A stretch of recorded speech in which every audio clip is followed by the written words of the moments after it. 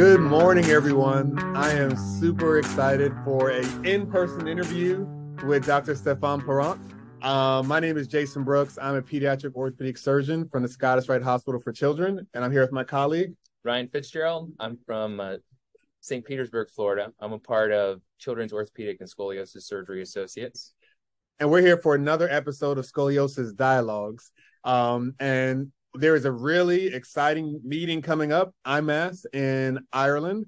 And we're here with the program chair, Dr. Parent. And so we're just here to learn a bit more about this meeting and learn a bit more about what to expect. But before we get into that, Dr. Parent, please tell us a little bit more about where you were born and kind of how you got to the field of spine deformity. Oh boy, we're going to those places. Okay. I didn't expect that. So I was born in a very small village between somewhere in rural Quebec. So those of you who know a little bit of the geography, Montreal, Quebec City, in between there's a small city called Trois-Rivières, or Three Rivers, and then north of that.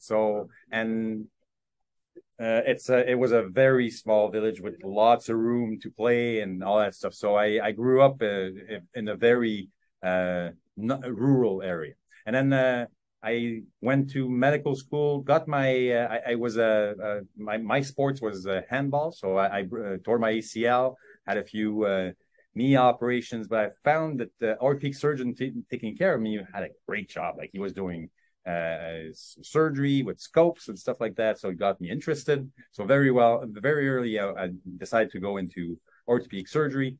And then while doing an elective in France, I saw spine surgery for the first time. And then I saw the light. And I just said, this is great. It's the closest thing that you can do to touching the brain or the spinal cord. So it was all super interesting. And then I met my mentor, Dr. Labelle, in Montreal, and he even pushed more the boundaries of me understanding 3D and all that stuff. So one thing led to another. Now I'm a pediatric orthopedic spine surgeon with an interest in 3D deformity. So. That is really, really cool. Now, I think a lot of people respect people who just get their MD, but you have an MD and PhD, which, makes you doctor. What made you pursue that more academic route, or is that a specific for becoming an academician in Montreal where they kind of want people to have a PhD also? I'm actually the first one who completed his PhD during his residency. Wow. Like I did this, I didn't like to sleep. But the idea was that I was interested in research. I met Hubert Labelle, and he had this idea of a research project. So we started a master's, and fairly early in the process, we found out that this could be a big project. So we just asked the university to do a transfer from master's to PhD. And then so there's a way of doing this, and then did my PhD, added an extra year to my residency, so did my residency over 6 years instead of 5, but got my PhD and my residency at the same time. So came back and it was great. Incredible. Wow, it really is. So thank you for the introduction, and it's good to meet the program chair. Now, this year's IMAST is typically SRS's meeting that's the most cutting edge, new techniques, new technologies. And so that's kind of the general format for it. But this year you have big shoes to fill, because last year we had IMAST in Miami. Yeah. Beautiful location. This year we're going back across the pond to Dublin, Ireland. Yeah. Can you give us a little teaser? How are you going to get a leg up on last year's program? Super excited. I think that last year was our first real meeting coming together after COVID and all that stuff. So there's still people were having some apprehensions, but a lot of people were happy to see each other. But I expect this year's meeting to be even more interesting and better attended, because COVID is getting behind us. So it's really time to go back. European meetings usually draw a lot of attendees because the location is different. It's not in the US, so European people it's easier for them to go there. People from Asia Pacific are also closer by. So it's a good mix. And then obviously it's difficult to beat the Miami weather, but in Dublin we'll have the great outsides. We can there's golf you can do, and then obviously it's one of the best places in the world for beer and for whiskey. So I think that a little Guinness and Irish whiskey. So we should be fine. Beautiful. Now, looking through the program, it looks like there's a big section that's really hands-on. Can you tell us a little bit about the history of that or what we can anticipate in that this year? Yeah, so the hands-on workshops are something that are very peculiar to IMAST. It's the way that we can attract our industry partners to come in and have time with the attendees. So they're sponsoring these events.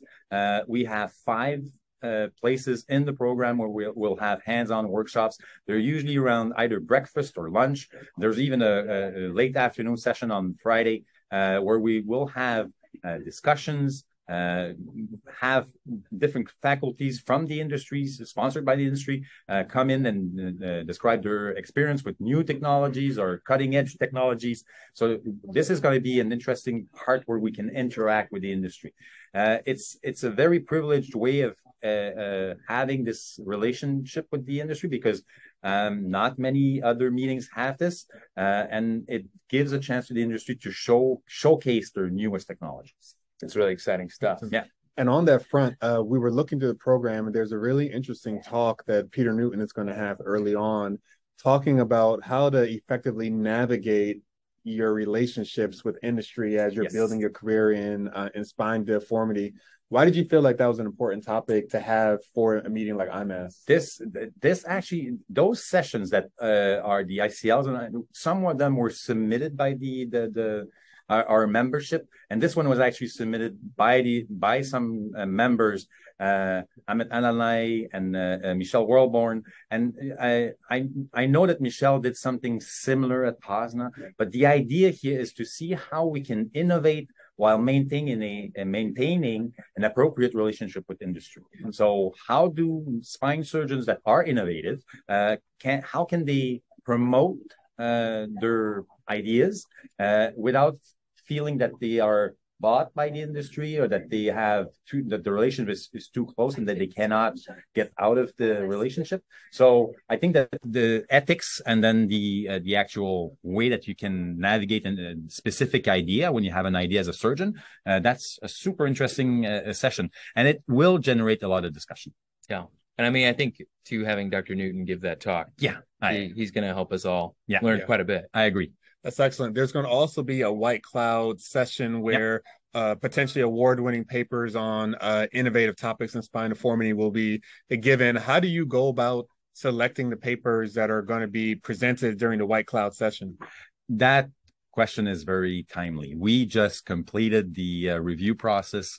It's a painstaking process that we have a group of reviewers that do this on their free time. We received over 900 applications and we selected only 65 papers or 63 papers for this year. So we only had room for 63. So it's really the top of the top of the top. And the white cloud session is those 15 papers that rank the highest. So among all the different topics and all the reviewers, these are the most interesting and most innovative talks that we were able to find in the program or in the abstract that were submitted. So White Cloud typically has been super well attended. It's the first session on the Thursday morning after the hands-on workshop with the industry. We start the meeting with this. It should be a packed attendance on Thursday morning.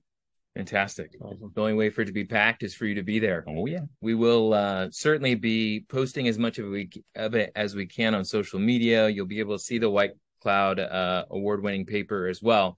The only way to truly get every bit of it is for you to be there. So please consider joining us in Dublin, Ireland. Yeah. And, we appreciate all your time and coming to sit and talk with us. Absolutely. And we want to mention that registration for IMAST opens up December 7th. And so that will be happening soon, probably as soon as this podcast episode is posted.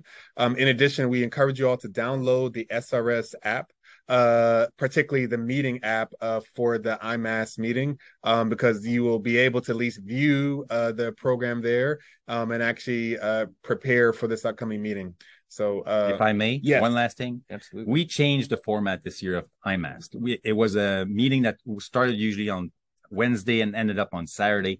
The board was very helpful in modifying this, and they dropped the Saturday morning session. So it's from Wednesday evening, that starts with cases and cocktails, which is great, usually a way to start. And then 2 full days of meetings presentations that will end with expert techniques and the 30 years of innovation on Friday night. So these sessions will pack your 2 days. So it's a very condensed meeting, but over 2 days. So you get the most in terms of time away from your practice. In 2.5 days, you should be getting everything done. And then on Saturday, you can fly back home. Awesome. Great. So no reason why y'all shouldn't be there now, right? You still get to enjoy the weekend with your families. Looking forward to seeing you all in Ireland. Dr. Parent, thank you so much. My pleasure. Thank you. The Scoliosis Research Society is a nonprofit professional organization made up of physicians and allied health personnel. Their primary focus is on providing continuing medical education for healthcare professionals and on funding and supporting research in spinal deformities. Please visit srs.org for further information.